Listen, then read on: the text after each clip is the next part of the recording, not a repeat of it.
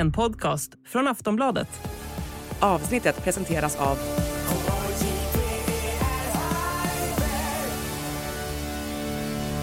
Stödlinjen.se, åldersgräns 18 år.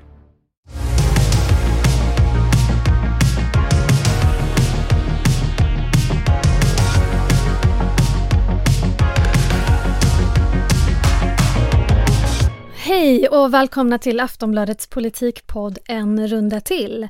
Er landningsbana på den hektiska flygplats vi också kallar för svensk politik. Med mig Olivia Svenson och med experterna My Rohwedder och Lena Mellin. Hej. Hej. Hallåsa. Hej i snökaoset, ni är här. Ja, fast idag var det ingen snökaos. Nej, det är vackert. Idag var det härligt. Vi ska i det här avsnittet lägga pannorna i djupa veck kring Ebba Busch och kring Kristdemokraterna. Hur funkar det för partiet att vara regeringsbärande? Hur ska Busch få väljarnas förtroende och vad är det egentligen hon gör om dagarna? Vi ska dock börja i en annan ände för vi har ju upplevt ännu en intensiv NATO-vecka. Fast som vanligt med Sverige utanför NATO, Lena. Ja. Ja, hur går det? Ja, det går väl på något vis inte i någon riktning kan man väl säga, helt enkelt. Om man säger att det gick bakåt från det att vi lämnade in själva ansökan, eller rättare sagt fick den godkänd av samtliga NATO-ambassadörer, så har det väl därifrån knappast rört sig överhuvudtaget, och det har det inte gjort den här veckan heller. Alla är förhoppningsfulla, alla utom Turkiet då, och på något vis fäster ett stort hopp kring ljuspunkter som visar sig vara irrbloss. Men Jens Stoltenberg har ju varit här nu i veckan. Ja.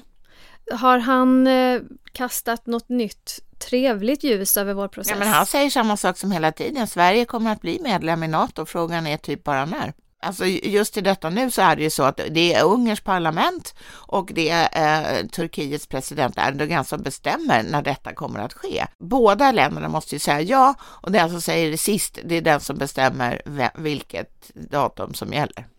För de här mötena som Sverige nu har haft till exempel då med Stoltenberg, de hjälper inte processen så tillvida att det händer ju ingenting konkret. Nej. Alltså NATO har ju gjort vad de kan. De har ju gjort Sverige till en så kallad invitee. Så att vi är ju inviterade som medlemmar, och detta efter att ha lämnat in ansökan och fått den godkänd av samtliga EU-ambassadörer, NATO-ambassadörer.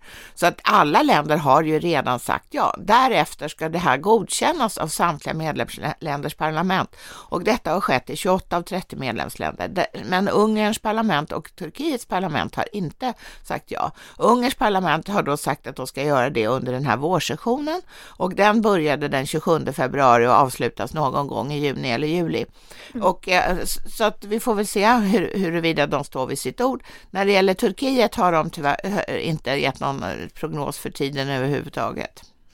Nej, och My, du har ju uppfattat att vår regeringsretorik har förändrats lite grann vad gäller NATO. På vilket sätt? Ja, men först vill jag säga att det är ju lite som att när Sverige, det börjar bli lite ängsligt här, så skickar de Stoltenberg som en liten så här glamorös touch-up. Han är lite glamorös. Ja, absolut. För att lugna sådär. Han får säga samma sak om och om igen. Han får ha lite presskonferenser. Han har gjort jättemycket media faktiskt, tycker jag, när han har varit här den här gången. Statsminister Kristersson, käre Ulf, tusen tack för denna möjligheten till igen att möta dig här i Stockholm. Nej, men jag tycker att det som har hänt är väl att man spelar ner allting som går att spela ner nu. Att man började med att det var superviktigt att Sverige och Finland gick hand i hand, och sen så kände sig Finland lite, ska vi beskriva som nedtyngda av sitt grannland. Och sa att det kanske inte, då blev det plötsligt inte så viktigt att man gick hand i hand.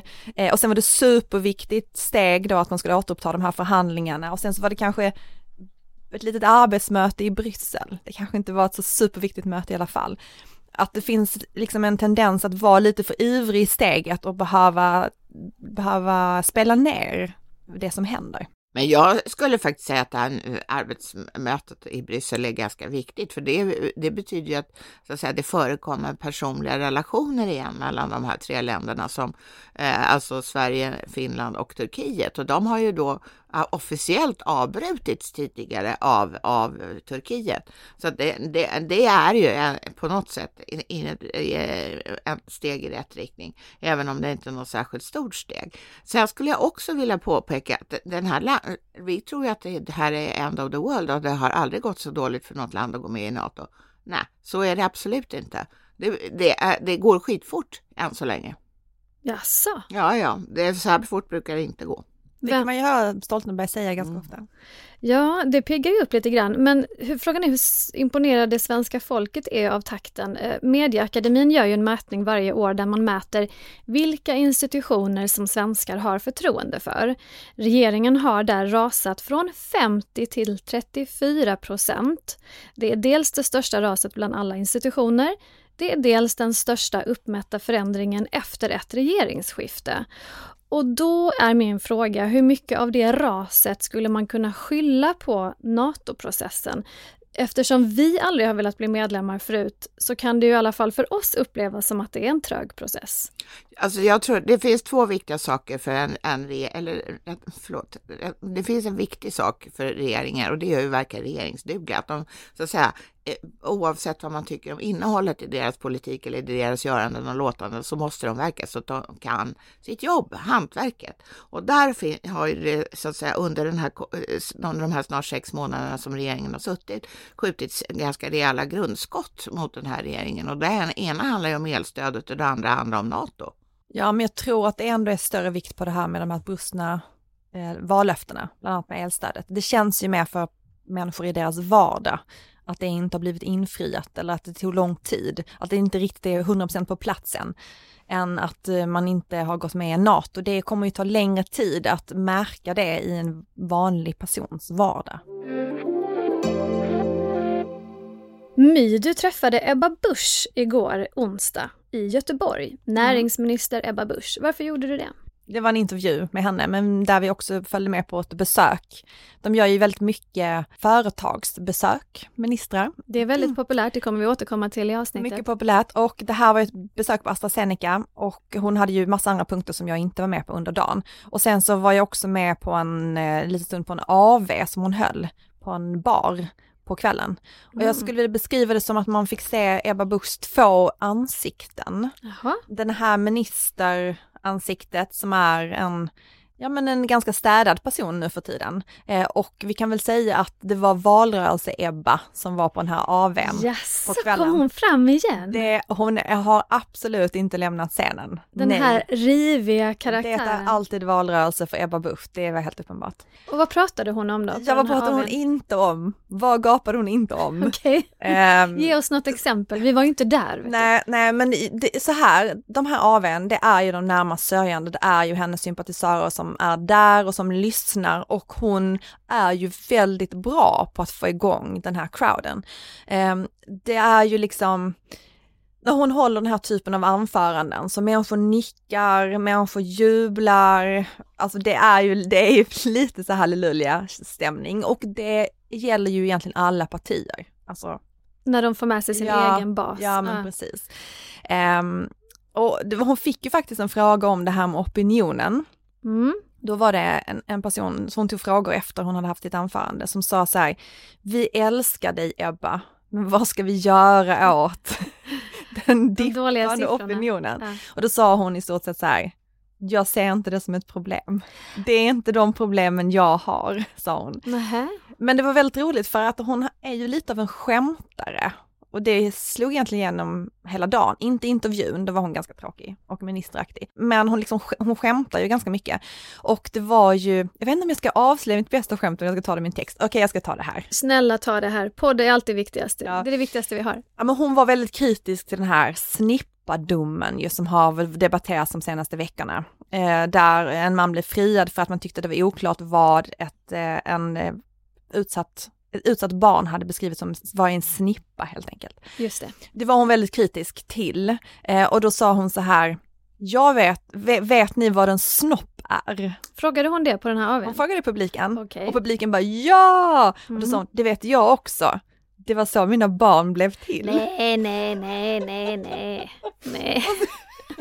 Och sen sa hon, vet ni vad snippa är? Ja, det var ju retoriska. Men jag tänker att det är en liten... Var det spontant eller var det planerat, tror du? Jag tror att det mesta är planerat.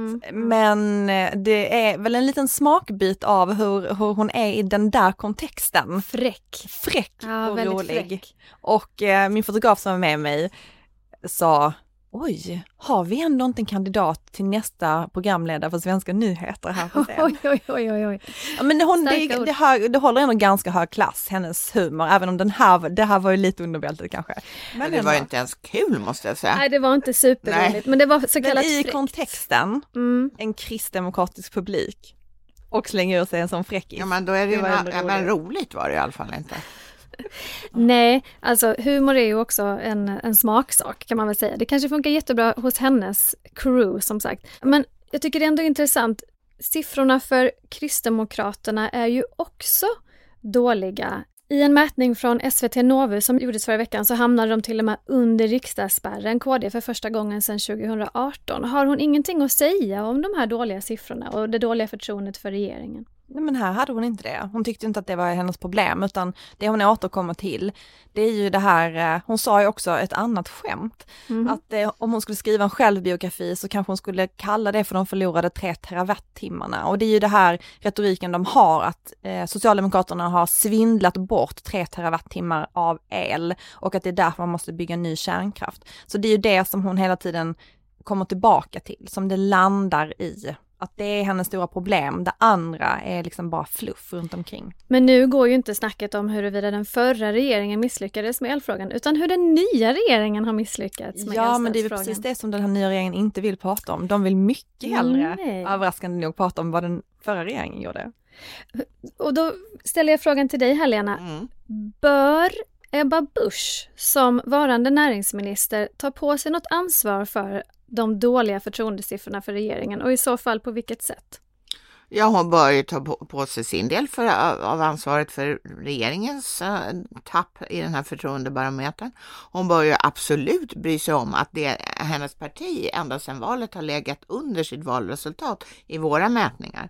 Och förra månaden låg de på 4, nu låg de lite högre.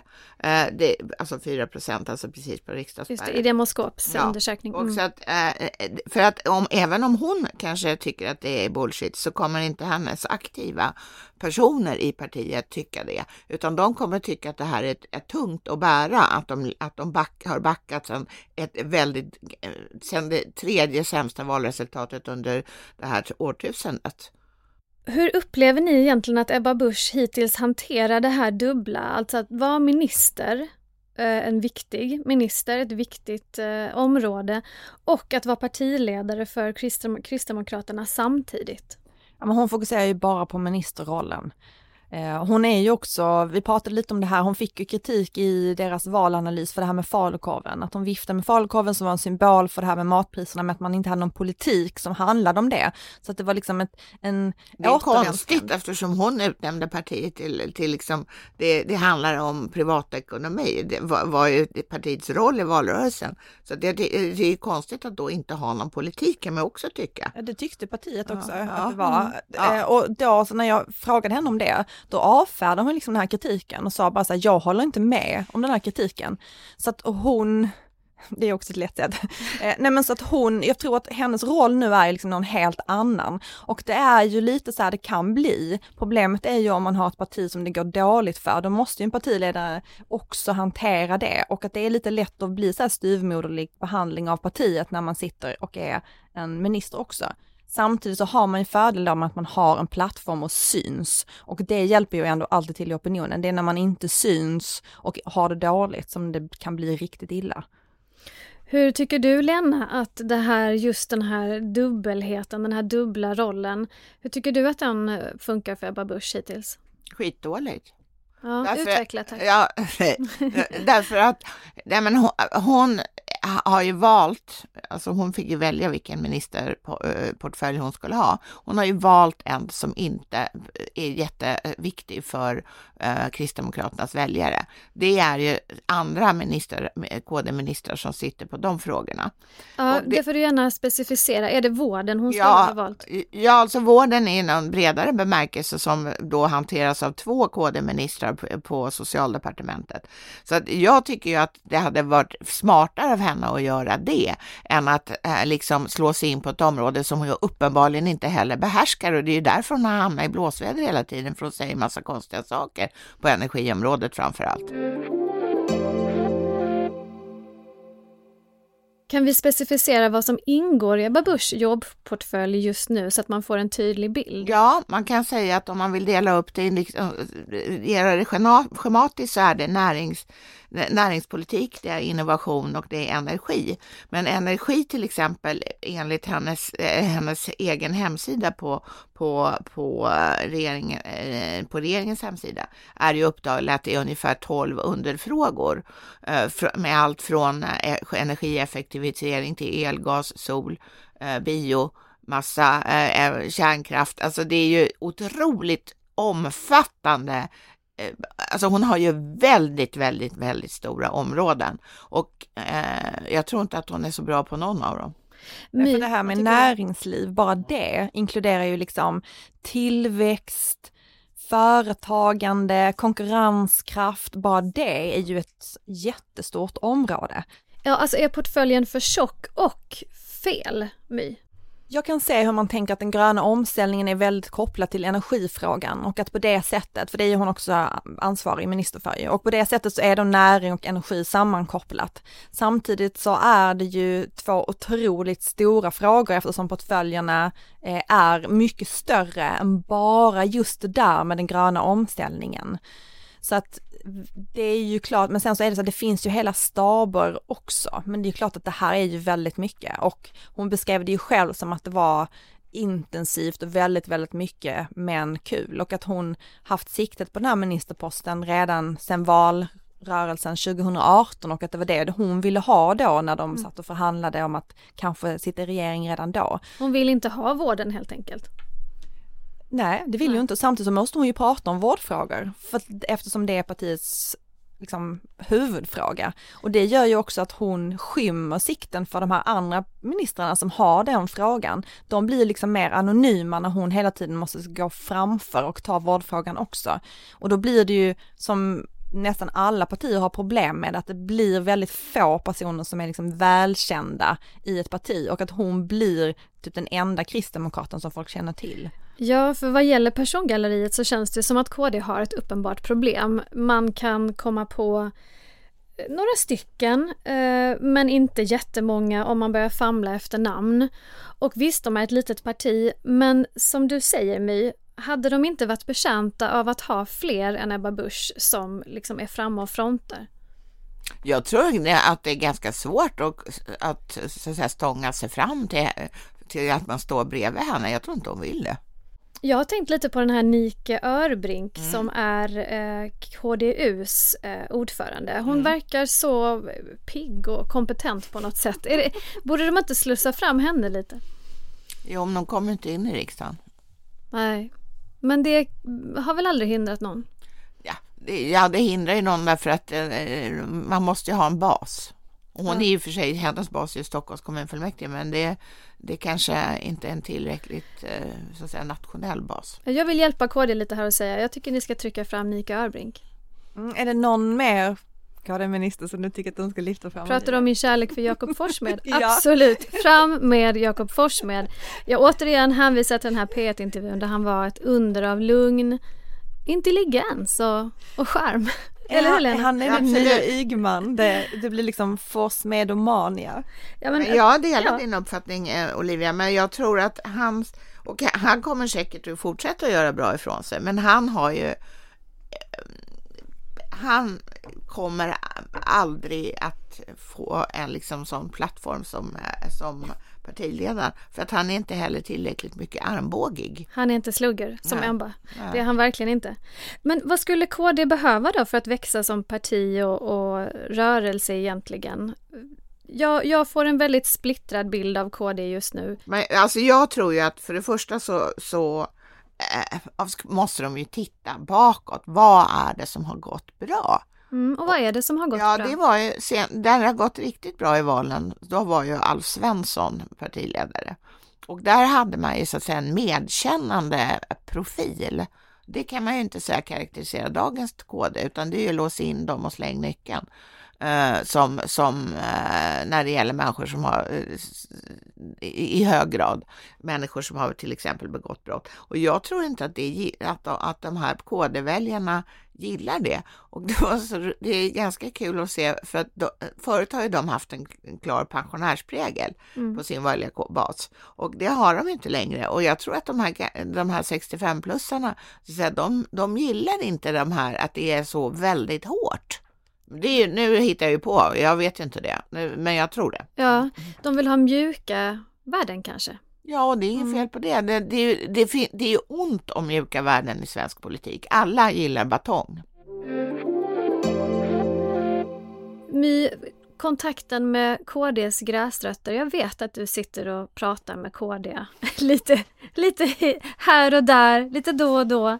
Berätta, vad säger de? Nej, men jag tror under hösten så fanns det ju ganska mycket missnöje om att man ändå drev landsbygdsfrågor, men att kristdemokrater ute i landet kände sig ganska ensamma. Och att särskilt norra Sverige så fick man ingen riktig draghjälp i den här valrörelsen. Nu tror jag att allting blir ju bättre när man sitter i regering. Alltså människor blir nöjdare i partier när man sitter i en regering. Det är bara alltså på grund av ställningen? Ja, det kostar för mycket att sura och sen så plus att man får lite så här, en liten kick av att ha vunnit. Så det återstår väl att se hur vad de här 4 åren betyder. Kristdemokraterna har ju också, det här kanske överraskar någon eftersom de är så anonyma, de har ju också landsbygdsdepartementet. För det är ju en fråga då som de vill profilera sig i. Och det är ju en ny fråga för dem. Det var ju liksom någon slags sätt att hämnas på Centerpartiet, att skapa ett eget landsbygdsförbund och att då driva de här frågorna. Vi får väl se om de lyckas profilera sig i det, eller om det är så här en bortkastade 4 år att försöka slå sig in på den här arenan för partiet. Låt mig föra fram en något kontroversiell åsikt kanske, men skulle de inte vinna på att få in lite mer religion i sitt snack? Alltså jag menar fullt allvar nu, alltså lite mer sådär, lite, på tal om mjuka värden, lite kristet. Ja, men det är det jag tycker, alltså det är egentligen det jag säger, att de ska låta lite kristna. Ja, men fast jag tror inte att det är bra att de så att säga specificerar sig mot någon speciell religion, men den här medkännande sidan av vårda din nästa, som finns i de stora världsreligionerna. De har ju en sån gren, och det är ju det här att de pratar om familjen.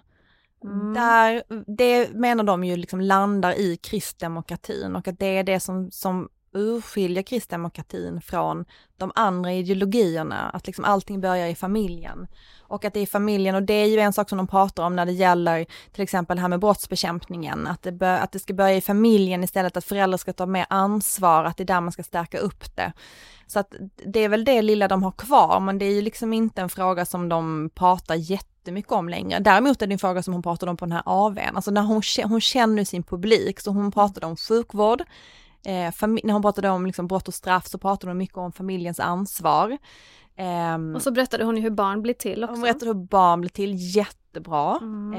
Och ja, men det fanns många små guldkorn. Men det som jag tycker att Ebba Busch också ska ta fasta på när hon sitter och begrundar sin gärning som minister och partiledare, det är att det gick bättre för Kristdemokraterna i valet i regioner och kommuner än det gjorde på nationell nivå. Och särskilt bra gick det i Lycksele och Vilhelmina. Och då måste det finnas några gökar där som har gjort något bra. Jag skulle, om jag var Ebba Busch, åka dit och snacka med Kristdemokraterna. Visserligen i ganska små kommuner, men dock, där har det gått bra för KD. Lär dig av norr. Ja, uppenbarligen. Och uppenbarligen så gjorde de överhuvudtaget då ett bättre resultat. Alltså om man ser det på en nationellt till nationella siffror på kommun- och regionnivå. Och det efter alltså, man kan ju inte säga att Ebba Busch är en latmask, utan hon sliter som ett djur i valrörelsen, och 2018 så gav det resultat, och det gjorde det inte 2022, alltså gjorde hon något fel då. Det här med KDs valanalys, för vi nämnde ju den förra veckan att falukorven kanske fick hänga med lite för mycket. Men om vi ska höja nivån från charkdisken, vad drar de mer för slutsatser? Drar de den här typen av slutsatser som Lena nu kommer? Ja, men de drar ju slutsatsen bland annat att deras ämne är sjukvård och att de själva då under valrörelsen inte lyckades kommunicera detta eller föra fram eller föra upp den här frågan på agendan. Och det är ju också då, säger de i den här valanalysen, det enda som gör dem unika jämfört med Moderaterna och Sverigedemokraterna. Att om man ska rösta på något av de där borgerliga partierna så är det sjukvården då som för gör. För där har de väl haft ett högt förtroende historiskt. Precis, det är ju liksom den frågan som de ändå har någon slags ägandeskap på. Men att man då har fokuserat på annat istället och då fokuserat på, som man tycker i den valanalysen, på frågor där man är svagare politiskt. Så ja. Mer vård, mer mjuka ämnen. Och mer Jakob Forss-smed skickar jag med då också. Men det man ska göra i en valrörelse är naturligtvis att betona det som man är bra på och så att säga putta i bakgrunden det som man är mindre bra på. Kristdemokraterna gjorde det nästan tvärtom.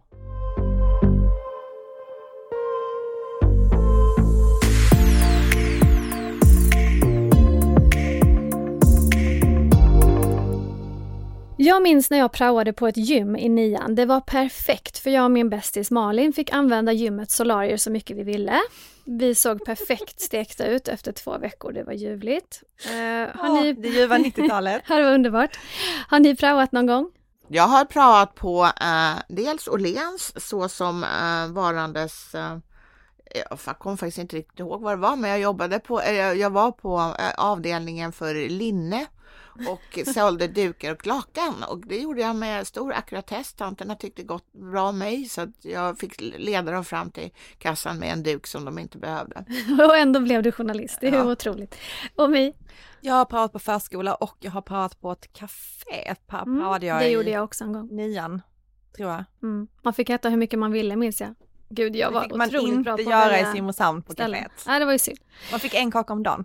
Usch, vad snålt. Tack, jag vet, Kaffegränden i Lund. Sosseledaren Magdalena Andersson med färsk och stark opinionsvind i seglen till skillnad från regeringen har ju varit ute och levt i verkligheten. På en resa i Västerbotten i förra veckan så praktiserade hon på Dorotea konditori där hon fick skälpa upp olika semlor, och på närbutiken Handlan i Saxnäs där hon fick stå i kassan. Vi ska höra vad hon själv säger om sina extra knäck. Idag är jag i Saxnäs och praktiserar hos Handlarn. Och det är tydligt hur viktigt det är med affär för att vi ska kunna ha en levande bygd i hela vårt land. När jag träffar kunder så märker jag ju att det är samma vardagsproblem man brottas med som i många andra delar av landet. Matpriserna stiger, elpriserna är höga och samma sak med bränslepriserna. Är det tydligt vad syftet med hennes prao är här? Jag tycker hon pratar lite om allt möjligt. Det är levande bygd, det är matpriser.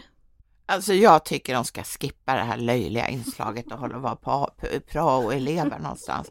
Det är väl ingen som tror att de ska prao för att till exempel sitta i kassan i Saxnäs. Alltså det tror man ju inte. Nej, vad är din teori? Varför gör de det då? Ja, men det är för att man ska fota dem i en miljö där de springer omkring bland Löfbergs lila i det här fallet då. Och så ska de prata med några kunder och lägga pannan i per veck. Och det där, alltså det är inte bara Magdalena Andersson som håller på med det där. Det gör ju alla mer eller mindre. Och jag tycker det är så fånigt. För vill de på riktigt prata med människor, då kan man ju göra det på ett annat sätt. Men du Lena, Liberalernas Johan Persson, han är ju på prao-turné. Ja. Han vill besöka småföretag runt om i landet. Och jag är helt ointresserad av hans pizzor. Jo, men du, han ska ju få en djupare förståelse för arbetsplatsers förutsättningar och problem kopplade till arbetsmarknaden. Där har de skickat ut ett pressmeddelande om. Ja, vi ska höra hur det lät på Aros pizzeria i Västerås, så ska du få tycka till ännu mer sen, Lena. Ja, men jag lyckades göra en god pizza till en nöjd kund. Det var ju liksom det primära, det är jag lite glad för. Men vi har ju pratat mycket om villkoren för företagandet och hur vi ska få fler människor i jobb och allt från skatter på elen till arbetsgivaravgifter. Han verkar ju nöjd. Ja, men alltså där hade han ju skiftat på fokus jämfört med vad du sa att var syftet med det här besöket. För det var ju för att skapa en djupare förståelse för företagsamheten. När väl på plats var ju fokuset helt annat. Det var att skapa en god pizza och det hade han gått till land med. Men lärde sig Aros pizzeria i Västerås någonting av Johan Persson, tror du mig? Jag tror att en annan del av det här är väl att man vill ragga väljare också. Det är ju lite härligare att rösta på någon som man har träffat. Och det här är lite mer informellt sätt att träffa en politiker på än att ha ett torgmöte eller något liknande. Men sen undrar jag om det är något sånt här som, jag vet inte, som om man tänker så här i gamla sagor när kungen klär ut sig till en vanlig person för att få uppleva glädjen i vanliga saker som människor gör, som kungen inte själv får göra. Det är en väldigt sorglig bild, för jag undrar ju hur mycket man lär sig om en pizzabagares liv genom att vara en pizzabagare i en kvart. För jag lärde mig ingenting om att driva ett gym efter att ha solat solarium i 2 veckor när jag praoade. Nej, men på kvart hinner man ens få ihop degen då? Jag tror men en kvart eller en halvtimme eller vad det är. Men Johan Persson var också så imponerad av sig själv efter det här. Att han ju också gav Annie Lööf i avskedspresent att baka en pizza åt henne. Ja, det här har helt förändrat hans liv. Det här är helt förändrat hans liv. Det kunde han sen. Så att det kanske mer handlar om liksom den personliga utvecklingen just för honom än att man lär sig om företagande. Men ska vi köpa det här? Jag har ju redan förstått vad du tycker, Lena. Det här med att de verkligen vill sätta sig in i då pizzabagarnas situation. Eller är det mer en charad för att visa upp sig? Nej, men det är klart att det är en charad för att visa upp sig. Alltså, de vill ju bli plåtade i en miljö och så vill de komma i den lokala tidningen och sen vill de komma på den lokala Aftonbladet tv-kanalen. var där. Ja, Aftonbladet var också där. Det hade han säkert inget emot att bli publicerad även här. Och det är alltså... Om det är så att pizzabagarna i Sverige har ett för dem unikt problem som inte någon annan näringsgren har, då kommer det att framkomma av pizzabagarnas intresseförening.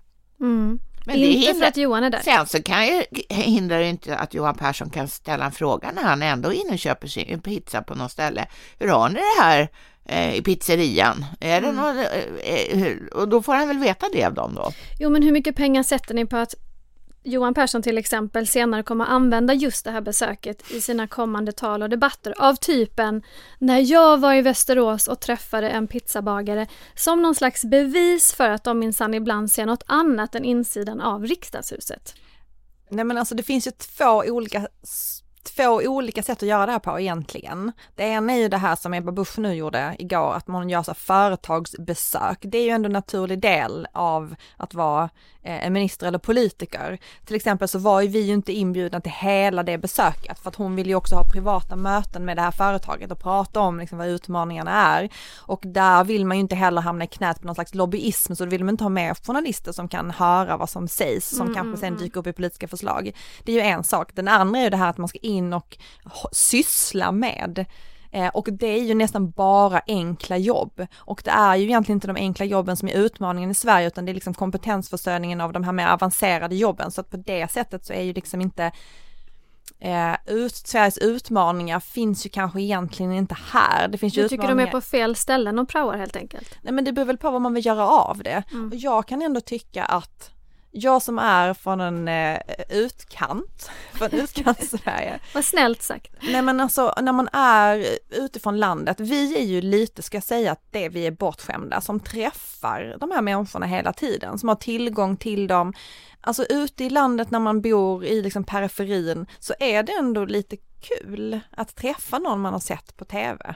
Så om man ska vända på perspektivet så tycker jag att det är lite av en samhällstjänst också. Att kungen kommer. Att kungen kommer ja, men frågan var väl inte om de skulle sluta resa eller inte, utan om de skulle låta sig fotograferas i olika miljöer där de tycker att de... Ja, absolut. Jag menar så här att man behöver inte göra det så här, men att man reser ut, det tycker jag ändå är en bra sak. Jag tycker det är fint att människor kan få springa på Magdalena Andersson eller Ebba Busch eller Johan Persson. Liksom är det att det luktar cynism då? Är det? Det luktar lite cynism. Ja, men det gör det ju såklart. Men det gör ju politiken i typ alla led nästan. Om man ska säga någonting positivt med att Johan Persson är på sådana typ pizzerior och sånt, så är det ju så att han är ju integrationsminister också, och det är ju det här många av de här jobben kommer som så att säga är tillgängliga för de som talar dålig svenska.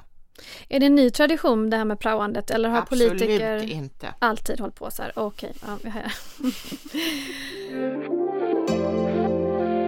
Politiker beskylls ibland för att de inte vet hur det ser ut i verkligheten. De kanske inte ens har haft några riktiga vanliga jobb, en del av dem, ens en gång. Så då tycker jag ändå att det kanske är bra att de gör ett försök att förstå. Ja, men alltså då tycker inte jag att man ska åka till en pizzeria, för där har man väl varit ändå någon gång. Var ska de åka då? Ja, man till exempel säg att vi följer en städerska på industrin. Eller städare. Och kanske gör det längre än ett fototillfälle då? Ja, jag vet till exempel inte själv hur hårt det kan vara. Och det tror jag inte de vet heller om, måste jag säga. Det skulle vara ett tips på en praoplats. Städa en industri en tidig morgon.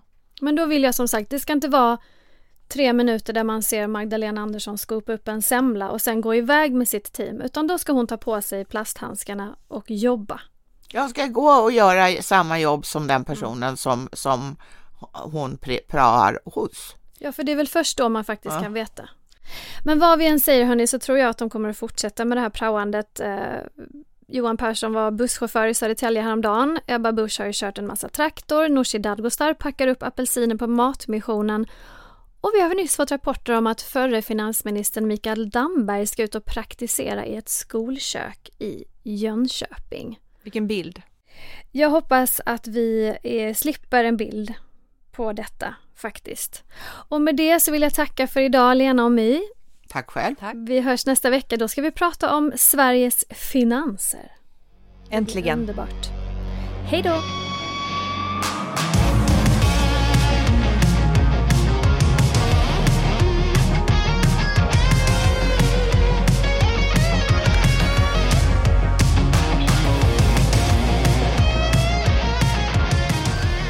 Du har lyssnat på en podcast från Aftonbladet. Ansvarig utgivare är Lena K. Samuelsson.